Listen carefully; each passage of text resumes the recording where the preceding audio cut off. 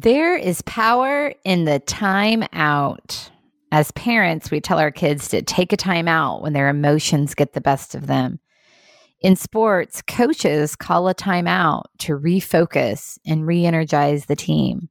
So we get the value in taking a timeout and can use it as leaders when we ourselves are emotionally flooded, particularly in conflict situations when something or someone triggers something within us. Often the tendency is to react emotionally. I have a fear of being misunderstood. It's something I've learned about myself as I've looked at my own triggers.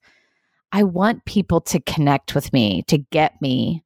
So when someone says something about me or how I'm thinking that's contrary to how I actually feel or what I intended, it triggers this fear and I react emotionally. I can become overly dramatic and loud in an attempt to be heard and understood. But in actuality, this reaction only further compounds the situation. It's in those moments of trigger when I most need to take a time out, recognize the trigger, and choose a more productive response.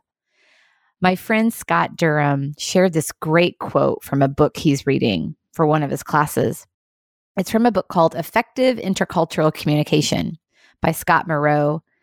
When situations are highly ambiguous or conflict intensifies, we can become emotionally flooded and less able to use our full range of conflict resolution strategies.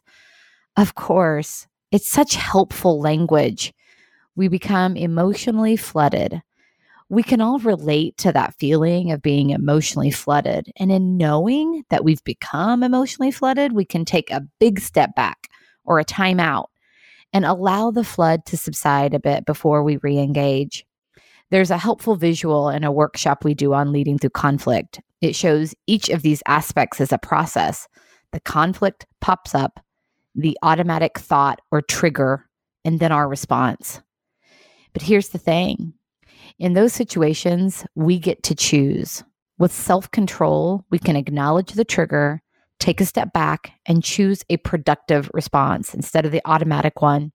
That's the key for leaders, knowing what you do in conflict that is hurtful and choosing a helpful response instead. What a great way to take care of ourselves and each other.